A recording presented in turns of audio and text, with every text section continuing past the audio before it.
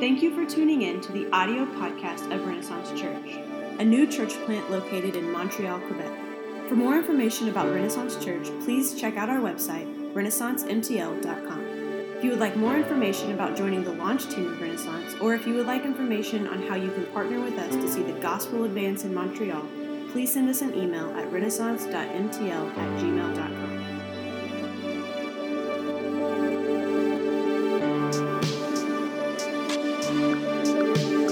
And it was then that James put his faith in Jesus as the Messiah, as the one sent from God, and he became an important leader in the early church. And so you read in the book of Acts, and we can see he was the leader of the church in Jerusalem. So imagine being the brother of Jesus. Right, that's got to create some strange sibling dynamics in the home, right? It's got to be a little odd. It could be rough. Why? Because Jesus was perfect. Right? So think about growing up, if you have brothers or sisters, think if you had a sibling who was perfect. Their room was always clean. They always did what they were asked. Their homework was always done. Everything was always good. They always obeyed. They always did what was right. Always did their chores. Right? Talk about as a sibling feeling like, I am a little bit not as good as them. Like, I'm a little bit inferior here. Why does he always do what is right? So for a brother, that could get annoying. Can anyone relate? Maybe you're the one that your sibling is just like, they always do it right and I always mess up. Or maybe you're the one that's like, I don't know, I just do what I'm told. And you've got a sibling that's like, why are you always doing good? That's kind of the boat that I was in. I was always like, I don't know, I'm just going to do what I'm told. And my brother was like, you always are doing the right thing, right? So it creates some strange dynamics in the home of Jesus and James, right? So it could create some strange dynamics. At the same time, like as James write this, James could have done some serious like name dropping when he wrote this. He could have said, he writes it, he says, James, a servant of God and of the Lord Jesus Christ. Well, he's the half brother of Jesus. He could have said, James, the privileged brother of the Messiah. I was closer to him than all of you, na-na-na-na, boo-boo. Right? He could have said all kinds of things, and he could have been like, well, I'm important because I know Jesus. He was my half brother. I grew up with him. I know him better than you guys. But he doesn't do that. He simply opens this book with his name, then describes himself as a servant of God and of the Lord Jesus Christ. This is incredible humility. What a changed heart. That at one time he had rejected Jesus, but now he says, I'm a humble servant of Jesus. That's a reminder to us that only God can change hearts like that. That God does change hearts. Right? Even Kanye. So, here's a side note, thank you, of kind of application, because we're going to move on from this. But let's think about James as we go through this whole book and what Jesus, what's happening here and the way he positions himself as a servant of God. Let's live like this, as servants of God. Right? This is our greatest calling. Humble, willing servants seeking to live our lives for the glory of God. This is what it means to follow Jesus. That we follow Jesus and say, okay, God, I'm yours. I want to be your servant. And we see that James has done that. And so we continue in the greeting here, and it gets a little more complicated, right? Because he says, to the 12 tribes in the dispersion. What's he talking about? Well, the 12 tribes refers to the Jewish people. They were made up of 12 tribes of people. So he said this was written to the Jewish people, the Israelite people, in the dispersion. That means they were scattered. If you read in Acts chapter 8, persecution came in Jerusalem, and people were killing Christians for what they believed, and many of the Christians dispersed and scattered and went all over the place. And so James, as the pastor, as the leader of the church in Jerusalem, writes this letter to them. They were dealing with active persecution against them. And it's in the middle of this very real persecution and real trials that James writes to them what we see in verse 2. Count it all joy. This is a letter of encouragement and a letter of challenge to God's people. This was real life for them. And it has a lot for us to say today. Imagine like if you know someone who's going through a really difficult time and you send them a text message and say, hey, praying for you, hang in there. In a sense, obviously there's a lot more depth than a text message here in the book of James, but in a sense, this is what James is doing as their pastor. He's writing to them and saying, hey, hang in there, stay faithful, count it joy, know that there's something better coming. So the whole passage that we'll kind of wrap up as we go through this morning is this: our faith is tested through both external trials and internal temptations. And in the middle of the trials and the temptations, God desires for our faith to produce in us endurance, godliness, and grace. The testing of our faith produces spiritual endurance and reveals our need for grace. We've got two main points this morning, and they're actually really simple. They're just that split in two. So the first point, the testing of our faith produces spiritual endurance. Secondly, the testing of our faith reveals our need for grace. So let's start with that first part there. We're going to look at verses 2 through 4 and verse 12. So if we read those again, James writes to them, he says, "Count it all joy, my brothers." And that's actually my brothers and sisters, right? So it's all of it there. "Count it all joy, my brothers, when you meet trials of various kinds, for you know that the testing of your faith produces steadfastness, and let steadfastness have its full effect, that you may be perfect and complete, lacking in nothing." And then verse 12 says, "Blessed is the man who remains steadfast under trial, for when he has stood the test, he will receive the crown of life, which God has promised to those who love him." And so verse 2 tells us, consider it joy when you face trials of various kinds. Not if. We know that we will face trials.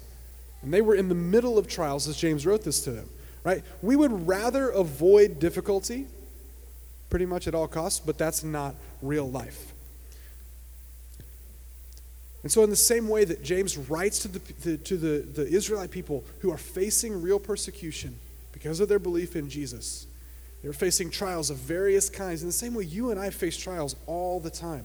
Some big, some small. Various kinds of things that we deal with. And it could be anything from like, our kid is not sleeping at night and we're really tired. That seems a little like soft compared to like persecution.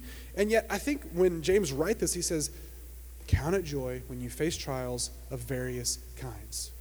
All of these things that seek to distract us and to pull us away from God and seek to discourage us and seek to bring us away from our walk with Jesus or seek to separate us from the people around us, all of these things, these trials that we face, James says in the middle of that, count it all joy. Is James crazy to say, consider it joy, count it joy? Does he just love difficulty? I don't know about you, but joy is not always the first thing that comes to my mind when I face trials. Something even as simple as this. When I'm driving around and I can't find a parking spot, joy is not the first thing that I feel, right? I know that's a very weak example, right? But no, right? We all know that. Like, why can't I find a parking spot, right? And we get mad at people for taking the spots, but they deserve it just as much as we do, right? And so what do we do with this? Because on some level, we look at this verse and we're like, why is this even in the Bible? Why does James tell us to consider it joy when we face trials? Because on the surface, it doesn't even make sense. How are we supposed to have joy in the middle of trials? Are we supposed to just kind of put on a happy face and be like, oh, it's not really happening, but I'm happy? No. There's a quote here from a pastor named David Platt, and I think this is helpful. It says this: trials in themselves are not joyful. They are joyful when we realize they are under the authority of a sovereign God who is accomplishing his purposes through them. God has designed trials for your growth in godliness. And there's so much there. When we face these trials, we don't have to look and be like, man, I'm so happy that I'm going through this. That's not what the passage is saying. But he's saying, in the middle of the trial, know that there is joy. There is joy because God is doing something bigger than what you can see in front of you. The joy is not the trial itself. We don't have to be weirdos that really like pain, right? The joy is found in the God who is with us. The God who is over all things. He sees the end. He sees what we don't see. Joy is found in knowing that even in our pain, God is with us, God is faithful, and God is shaping our lives to look more like him. We look at verse 12. He said, blessed is the man who remains steadfast. That when these trials come, can we remain steadfast? And he says, you will receive the crown of life. Well, why is there joy in the middle of trials? Because there's joy because we have an eternal perspective. and a belief in the character of God. So when he says this, blessed is the man who remains steadfast under trial, for when he has stood the test, he will receive the crown of life, which God has promised. It's talking about eternity. It's talking about this idea that when we are facing trials, if we only look at what's right in front of us, it's really hard to have joy. But if we step back and say, there is something better, life is more than what's in front of me right now, there is eternity to think about. And those who remain steadfast will experience the goodness of God and see that crown of life that God provides. And we believe in the character of God, that God is good, that God is faithful, that God loves us. That's where the joy in the middle of trials comes from. So as I was preparing, I asked this question: how do trials make sense apart from knowing Christ? And I think that in many ways they really don't. Right? Difficulty and pain and suffering really don't make sense. Because some people would say that suffering is bad and it should be like completely avoided as much as possible. Some people might say, well, suffering, somebody did something and they just deserve it. Right? They deserve whatever they're going through because of something that they did. Right? I don't believe that, right? Some people may say that suffering just kind of happens and that we're at the mercy of like fate or something like that. I don't believe that either, but these are ways that people try to reconcile, why am I facing pain and difficulty? And I don't think there's good answers to any of these things, because none of them have to do with the shaping and the building of our character and bringing us into a relationship with Jesus. I think in like everybody's like in day-to-day life, most people live by the philosophy of just avoiding suffering. And avoiding suffering and pain at all costs. Like usually, human nature is to say, what's the easy way? And I will do that, right? Has anyone had the experience of just like sitting on your couch and it's nearly time to eat dinner and you have a couple options? You can like get up and go and like cook dinner and make everything for the family, prepare whatever. Or you could open the apps on your phone and just say, push a few buttons and then food comes to your house, right? That's the easy way to just order food. And I think we're prone to that. We're prone to taking the easy way, to doing what's easier, what's quicker, all of those things. But for a Christian, facing trials is not just something to deal with, something to just get through. There is a purpose. They produce something in us if we let them. Trials and testing of faith produces steadfastness and spiritual endurance. Faith produces spiritual endurance. Let's look at those words a little bit. That idea of steadfastness is not a common word that we use a lot. But James says, the testing of your faith. And the image here, if you've ever learned or heard anything about the way that metal or silver or gold or things like that are processed, that's the image here. The testing, the refining of your faith. So I watched a video on YouTube just to learn about this a little bit. But when silver is mined and processed, they go in and they take huge chunks of rock out of the side of a mountain or something, and it goes through all these processes. It's crushed, it's separated, and the big pieces get removed, and it gets kind of smaller and smaller and more refined, and then it's heated up, and the impurities are removed over and over until you have pure silver. It's a long process. There's a lot of steps to it. You can watch it on YouTube. That's on your own time, right? But that's the picture of this testing of our faith. That trials and testing are a refining process in our lives, meant to make us look more like Jesus, meant to bring spiritual maturity. What's this passage say? That you may be perfect and complete, lacking in nothing. It doesn't mean that we live as perfect people, but we are perfected as God doing what He wants to do in us. This is the trial and the testing. It's a refining process, a purifying process in our lives. And it says this faith, this testing of your faith, it produces something. It brings about something. It brings about steadfastness. This is what the scripture says. This idea of steadfastness is something that is firmly fixed in place or position. It's like that idea of staying power, the ability to stay, to persevere, to be faithful. It's spiritual endurance. I love to run. And when you run, you have to train and prepare. That's the testing, the preparation, and it creates in you the ability to have physical endurance. And so, in the same similar way, the testing of our faith develops and produces steadfastness, spiritual endurance.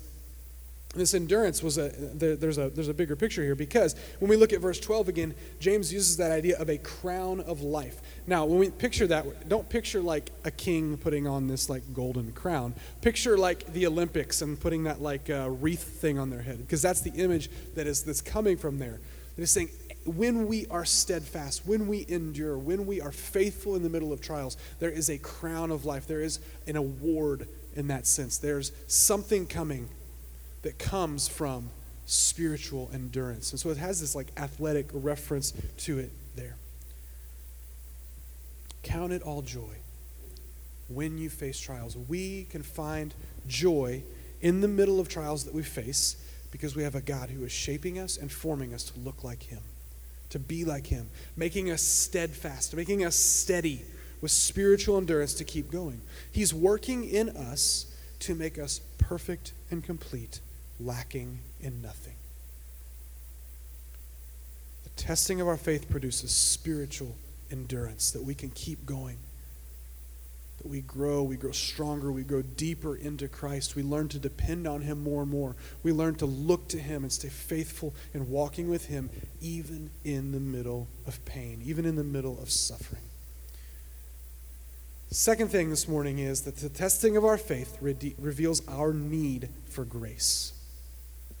When we look at this, there are two types of trials that we see in this passage. There are external trials, right? So they were facing persecution, they were facing all kinds of things. We face external trials, things that kind of come against us in life. But also in this passage, there are internal temptations. We've talked about external trials, so let's look at these internal temptations. Let's read again verses 13 through 16. It says this, "Let no one say when he is tempted, I am being tempted by God. For God cannot be tempted with evil, and he himself tempts no one. But each person is tempted when he is lured and enticed by his own desire. Then desire, when it is conceived, gives birth to sin, and sin, when it is fully grown, brings forth death." So James is telling us you're going to have trouble from without, but here's the bad news. You also have trouble from within. You also have trials and things that come because of your own sinfulness. We look at these verses. What do we see here? It says, let no one, when we're tempted, don't blame it on God. Why? Because God is so far removed from sin. God is holy. God is pure. God does not come to us and tempt us to do wrong. So James is separating these types of trials. That is not who God is. He does not come and say, hey, you should do that. No, he doesn't like put things in front of us and say, can you withstand this temptation? No, God does not do that. So where does it come from? It says each person is tempted when he is lured and enticed. Think of fishing, right? A fishing lure. Those fish see that fishing lure go by, they're like, ooh, that looks really good, right? Fish, when they are lured and enticed, by what? By his own desire. We have a problem in our hearts. We have a nature in us that is sinful, that is prone to being tempted, that is prone to giving in to sin. And it gives this picture, right? Desire, when it's conceived, gives birth to sin, and when it's fully grown, brings forth death. This is a picture of bad news, that we have an issue in our hearts. We are sinful on our own. Our nature is to run from God, to do our own things. And God doesn't tempt us. We do that just fine on our own. That when temptation comes, we are lured and enticed because we have in our hearts a rebellious nature. We have a desire to do wrong. Now, we look at this and we see something really important. We cannot blame our sinfulness on God, because God's not the one that is tempting us. And we can't blame our sinfulness on other people. We must recognize our own sin. We must recognize that many times we can say, I'm the problem. And I know that people face all kinds of things, and there are issues where people do things to other people that are awful. People do things that bring brokenness in our lives. And yet in the middle of that, we have to say, but I'm the problem too. Let me give a side note here. Because we look at this and you could say like, man, this is weird. Are people just like awful people? Are we just like worthless, awful, sinful people? Well, yes and no. Stick with me. Why? Because the truth of God's word is this, that we are created in God's image. We are highly valued. Every single person is created by God and loved by God and valued by God, and God has incredible purpose for them, and God loves you unendingly.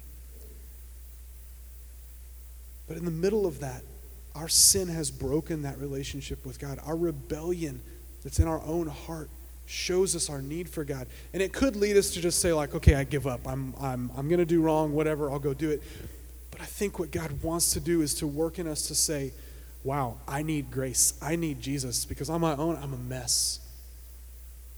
And there's a difference in kind of owning up to and recognizing, hey, I'm the problem, and just being like, I'm worthless, I'm worth nothing. That's not what the Bible teaches. We are highly valued by God. But when we recognize our sin, it pushes us to say, God, I need you. I need your forgiveness and your grace in my life. We need grace.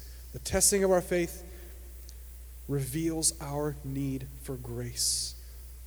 The temptations and the trials that we deal with reveal our need for God's grace. When we recognize this internal temptation, we recognize this thing that we are prone to do, that we are prone to sin, we're prone to rebellion, we're prone to doing things on our own, it brings about in us something that can say, God, I'm going to run from you and just do whatever I want. Or it will bring about something that just says, God, I need you. I need your grace. I say this often. And I think it's so important for us to remember, we are worse off than we realize because of our sin, but God is more gracious. God is more loving than we will ever comprehend. That's the truth of what we talk about of the gospel. We're sinful, broken people in need of God's grace, but we're created by God, loved by God. And when we turn to him in faith, he brings us back into relationship with himself. It reveals our need for grace. So as I studied this week, I noticed in this passage a lot of contrast. And so you'll see there's a lot of things we haven't gotten to yet. So we're going to hit them kind of quickly right now. All of this kind of under this umbrella of that these internal trials, these temptations we face reveal our need for grace. So there's a lot of contrast between God and us, between God and people in this passage. We've already seen the difference in the sinfulness of man and the goodness of God. We looked at verses 13 through 16. The source of sin comes in our own hearts, our sinfulness and brokenness. But look at verse 17. What does verse 17 says? Every good gift and every perfect gift is from above, coming down from the Father of lights, with whom there is no variation or shadow due to change. God is way different than us. He is perfect. He is holy. He gives good gifts even when we are broken and sinful. We see the goodness of God in these verses. So we see this difference, the holiness and goodness of God and our brokenness and need for God. Secondly, we see our own human lack compared to the fullness of God. In verse 5, James says, if any of you lacks wisdom, let him ask God, who gives generously to all without reproach, and it will be given him. We lack wisdom. Every day, almost, I say, in some form or fashion, God, give me wisdom. Give me wisdom to know how to live my life. Give me wisdom to know how to interact with the people around me. Give me wisdom to know how to be a dad. All these things, we lack wisdom, but God is not like us. God does not lack in any way. And when we ask God for wisdom, what does it say? He gives generously to all. I believe it's a prayer that God will always answer. That when we come and say, God, I don't know what to do. God, I need your wisdom. And it may not come right away like a light bulb in your head, right? But when we say, God, I need your wisdom, I look to you, that God wants to give us wisdom to know how to live our life, to know the things to do. That in the middle of our lack and our neediness, God has everything that we need. He gives generously.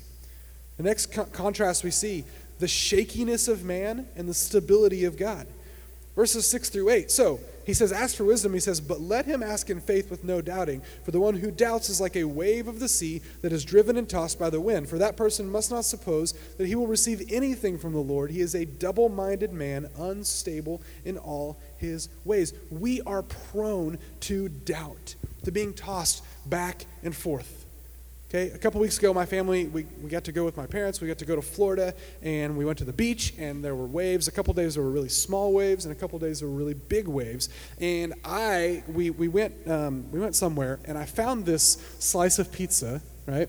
This slice of pizza was $5. It was on clearance, and I was like, I need to buy that because why not? So we had this massive slice of pizza.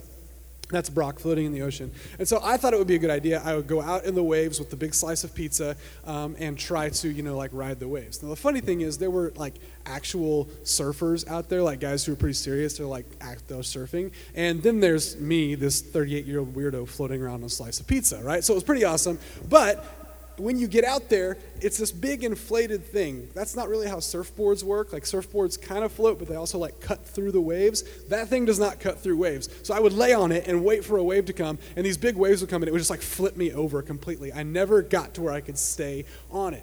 But James uses that picture here, that when we doubt, when we ask God for wisdom, and yet deep in our hearts we're saying, man, I don't really think God's going to do that.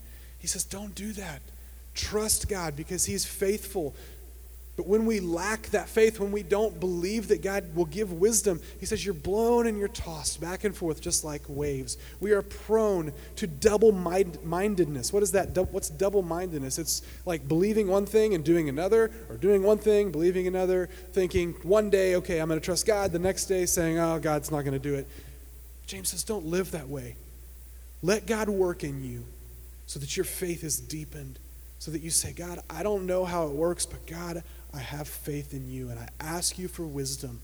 But we are prone to shakiness, yet God is stable. Again, in verse 17, it talks about God. It says, coming down from the Father of lights, with whom there is no variation or shadow due to change. God is unchanging. He is stable. He is rock. He is immovable. In the middle of our humanness that's shaky, that's easily blown back and forth by doubt and all these things, God is firm. We need his grace. Verse 16, as I was reading this, I couldn't figure out where this fit. And you'll see with me in a minute. Because verses 13 through 15, They talk about our own sinful desire. But verse 16 says, do not be deceived, my beloved brothers. And then it goes on to say every good gift and every perfect gift is from above. And I couldn't figure out, okay, does that do not be deceived, does that fit with the part about our sinfulness? Or does that fit with the part about God's faithfulness, who God is? And I think it's both. Because we look at this, do not be deceived about who God is. The nature and the character of God. That in the middle of our brokenness, he is good. He is holy, and we are not. And James writes, he says, don't get mixed up. Don't be deceived. Don't get this all backwards thinking that we've got it all figured out, and God is the one who is shaky. Do not be deceived. Put your faith in who God is, the character of God. He is good and holy, and we are not. We need grace. The testing of our faith reveals our need for grace. That when we're tested, when we face difficulty, when we have the internal temptations, all of these things, it can cause us to run from God, or it can cause us to say, God, I can't do this and I need your grace. And here's the good news, that God gives his grace to us. He is willing and ready to forgive. He is willing and ready to make us new. He has loved us enough to send his son Jesus to pay the price for our sin. The testing of our faith produces spiritual endurance and reveals our need for grace. And we are so in need of him. Because there is a reality that we daily face trials of various kinds, some big, some small. We face difficulty. As we talk about this morning, that the testing of our faith produces spiritual endurance and reveals our need for grace, how do we apply this? And there's three things that I want to bring up as we kind of can hopefully make this part of our daily lives to think about, well, how do we do this? How do we go through a process of our faith being tested where it can create in us spiritual endurance, where we can live with joy even in our sufferings? First thing is this. Number one, don't give up. And hopefully that's not too simple, right? I want to encourage you this morning. Don't give up. That when we are in the trial, it's really easy to want to give up. To say, I'm done. I give up. To run and hide. To either say, I'm just going to fix it myself, or I'm going to numb the pain in some way. I'm going to do something. I don't like this. I give up. don't give up. Hear my encouragement today. God is working. He never stops. He is working in you. He is shaping you. He is forming you. That's not my words. It's from God's word. It's from Scripture. Count it all joy, my brothers and sisters, when we face trials of various kinds, because we know that the testing of our faith produces steadfastness, produces endurance, perseverance. God wants to shape you and form you. God wants to work in you so that you are strong and depending on him and look more and more like Jesus. Don't give up. God is building in you spiritual endurance. He's building in you a deeper faith and a deeper trust in him. Walking with Jesus is a day-to-day, moment-by-moment experience, seeing his faithfulness as we go. And I get it. There are days that we say, God, I don't see your faithfulness today. I don't know where it's at. I don't feel it. But God, help me put my faith in you. Don't give up. The second thing this morning, when we face trials of various kinds, believe what is true. Believe what is true. Our beliefs are this is why our beliefs are so important, because they determine the way that we live. So believe what is true, because there are a lot of people who will say that suffering or trials are not from God. And they'll say things like, if you just had more faith, then things would be okay. If you just had more faith, then that wouldn't have happened, or this wouldn't have happened, or this would have happened. If you could just be better, then life would be easier. Or we hear things like God only wants the best for you, that God's main purpose for you is to be healthy, wealthy, and wise, that everything is good. But this is not truth. And the challenge is to believe what is true. And here's what is true, is that God does not remove all suffering. We will face trials of various kinds. But God walks with us in the middle of suffering. And don't hear me say, God will bless our lives. Scripture is full of ways that shows, blessed are those whose faith is in him. Blessed are those who are walking with God. There is blessing that comes from God. But that blessing from God is because he is good, not because we are good. Not because our faith is just like good enough and strong enough. Believe what is true. And when you face trials and people come to you and say, well, if you just had better faith, then things would be better. It's not true. We face trials, and we don't have answers to those sometimes. Suffering and pain and trials are a natural result of a broken and sinful world. I'm broken, you're broken, people around us are broken. In the midst of that brokenness, there's suffering, there's pain. The world in front of us, things we see around us, the good things and the bad things, those are temporary. So believe what is true by having an eternal perspective, to be able to say something more. There's something better, that if I put my faith in Jesus, I may not have a perfect life right now, but I have a hope in knowing that Jesus is coming again, that I will be with him in eternity. There's hope and newness of life in that. Does God want what's best for you? Yeah. But his best and our earthly idea of best are not always the same thing. We can trust him that he is enough. You can trust God that he is enough. He is better than anything else that life offers. He's better. He's more than enough to satisfy our hearts. The blessing from God is often peace in our hearts, joy in the middle of pain and suffering. The blessing that God gives is often people around us to encourage us. The blessing that God gives is in knowing that he is more than enough. Believe what is true. Because it's easy in the middle of trials to say, well, I must have done something wrong, or somebody did something wrong, or whatever it is. But the truth of God's word is that we face suffering. This is the world we live in, but God is with us in the middle of that. Final thing, don't do it alone. Don't go through suffering alone. Don't face it alone. Have you ever watched, this is Probably heard this analogy before. If you've ever watched like National Geographic or Planet Earth or one of these shows that's all about nature and these things, you come to the part where there's the wildebeests or the antelope, and they're out in the Serengeti, and they're out in the plains, and all of a sudden you see the cheetah. You know, the music changes, and the cheetah's like sneaking through the grass, and you're like, uh-oh, run, guys. This is bad. What's about to happen, right? So the cheetahs come, and they start to run. Who do the cheetahs attack?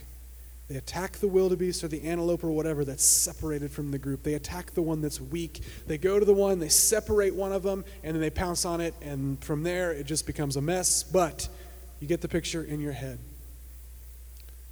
You need community.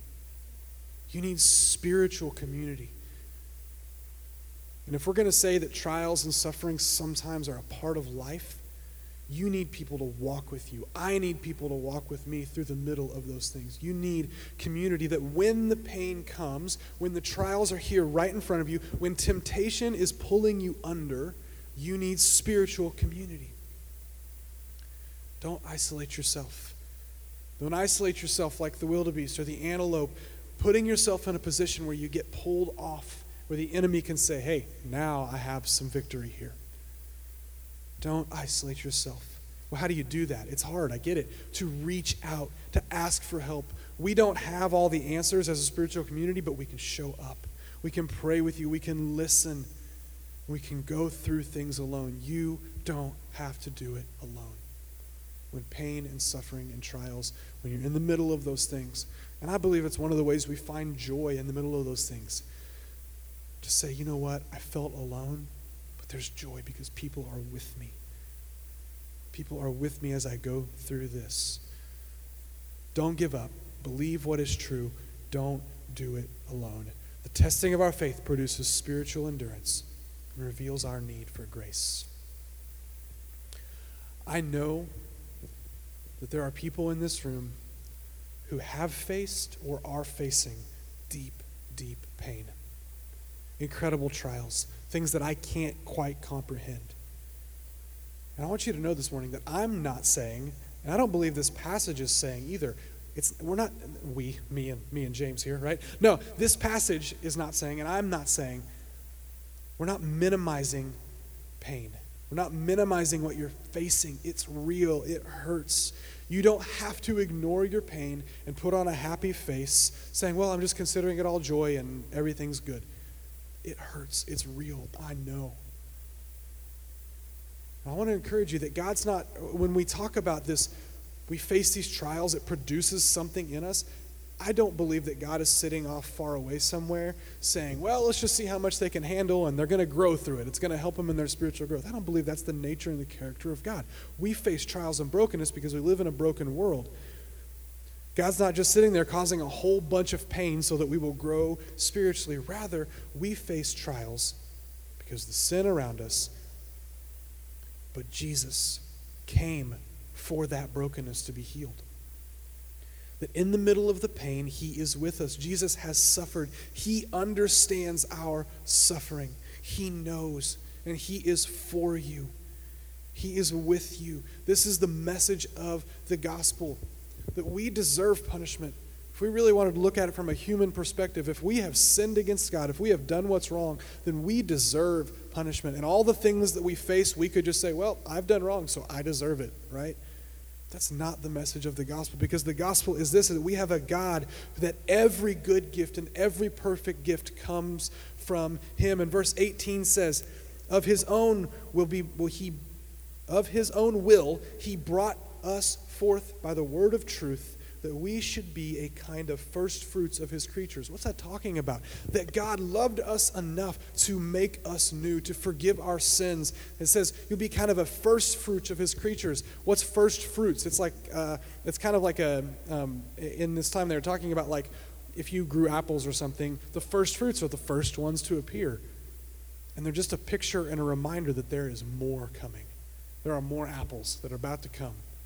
And so God, when he works in us in his goodness and his grace, what he does in us is saying there's more to come, that he has eternal life at hand for us. The message of the gospel then in the middle of our trials, God is with us. He is shaping us and forming us to look more like him. In the middle of our temptation, we realize our deep need for his grace, for mercy, for salvation. And we can't do that on our own because of our sin, because of our brokenness, because we naturally run from God. We deserve punishment. But God did not leave us that way. God has loved us enough. This is why Jesus came. That Jesus was born sinless, born of a virgin, lived a perfect life. And Jesus gave his life on the cross to take our place. He suffered for you. He suffered for me. And when Jesus died on the cross, he took our sin upon himself. And he died, and he rose from the dead, conquering death. And so the gospel is this, that we're separated from God, but God has made a way that we can come back to him. And what is the way? Do we just have to work hard and be better? No, that is not the gospel.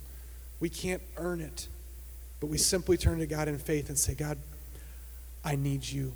I have sin. I'm broken.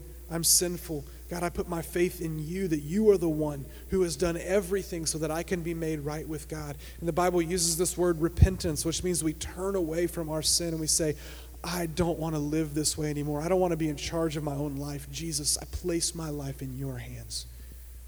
I put my faith in you, that you are the one that makes me right with God. And in that moment, the Bible says we are a new creation. We are brought out of our sin and into relationship with God. Run to him today. Lean on him. Trust him. To know that he is working in you for your good. To know that he is enough for you today. He loves you. And while I wish that we didn't have to face suffering, so many times that with people that I know or with my own kids or whatever it is, we wish that suffering could be taken away and just be like, okay, we don't really want to deal with this. Let's just have it the easy way. But even in our suffering, God is at work. He's shaping us. He's showing us that we need to trust him. He's showing us that he is faithful and that he will be with us. We're going to pray this morning. We're going to continue to worship together and have a time to respond. And I would just encourage you, if you need to pray with someone this morning, if you're in the middle of that suffering, if you're in the middle of trial, and we just want to pray with you this morning. Maybe you're here this morning and you say, I need to put my faith in Jesus. Because God calls us to a decision. To either say, no, I'm going to stay in my own sin, I'm going to try to run my own life, or I'm going to surrender my life to Jesus. And maybe this morning you need to say, I need to put my faith in Jesus. I need to stop running from him, and I need his grace. I need his forgiveness in my life. Maybe you need community. You need someone to come alongside you. You need to reach out to someone and say, hey, I just need someone in the middle of my struggle right now. So as we worship, if you want to pray with someone, I know Melody's here at the front, and Graham is back there at the computer, and there's others around. If you just want to pray with someone, we want to pray with you this morning. Even after the service, we would love to do that. But let's pray together. We'll continue to worship this morning.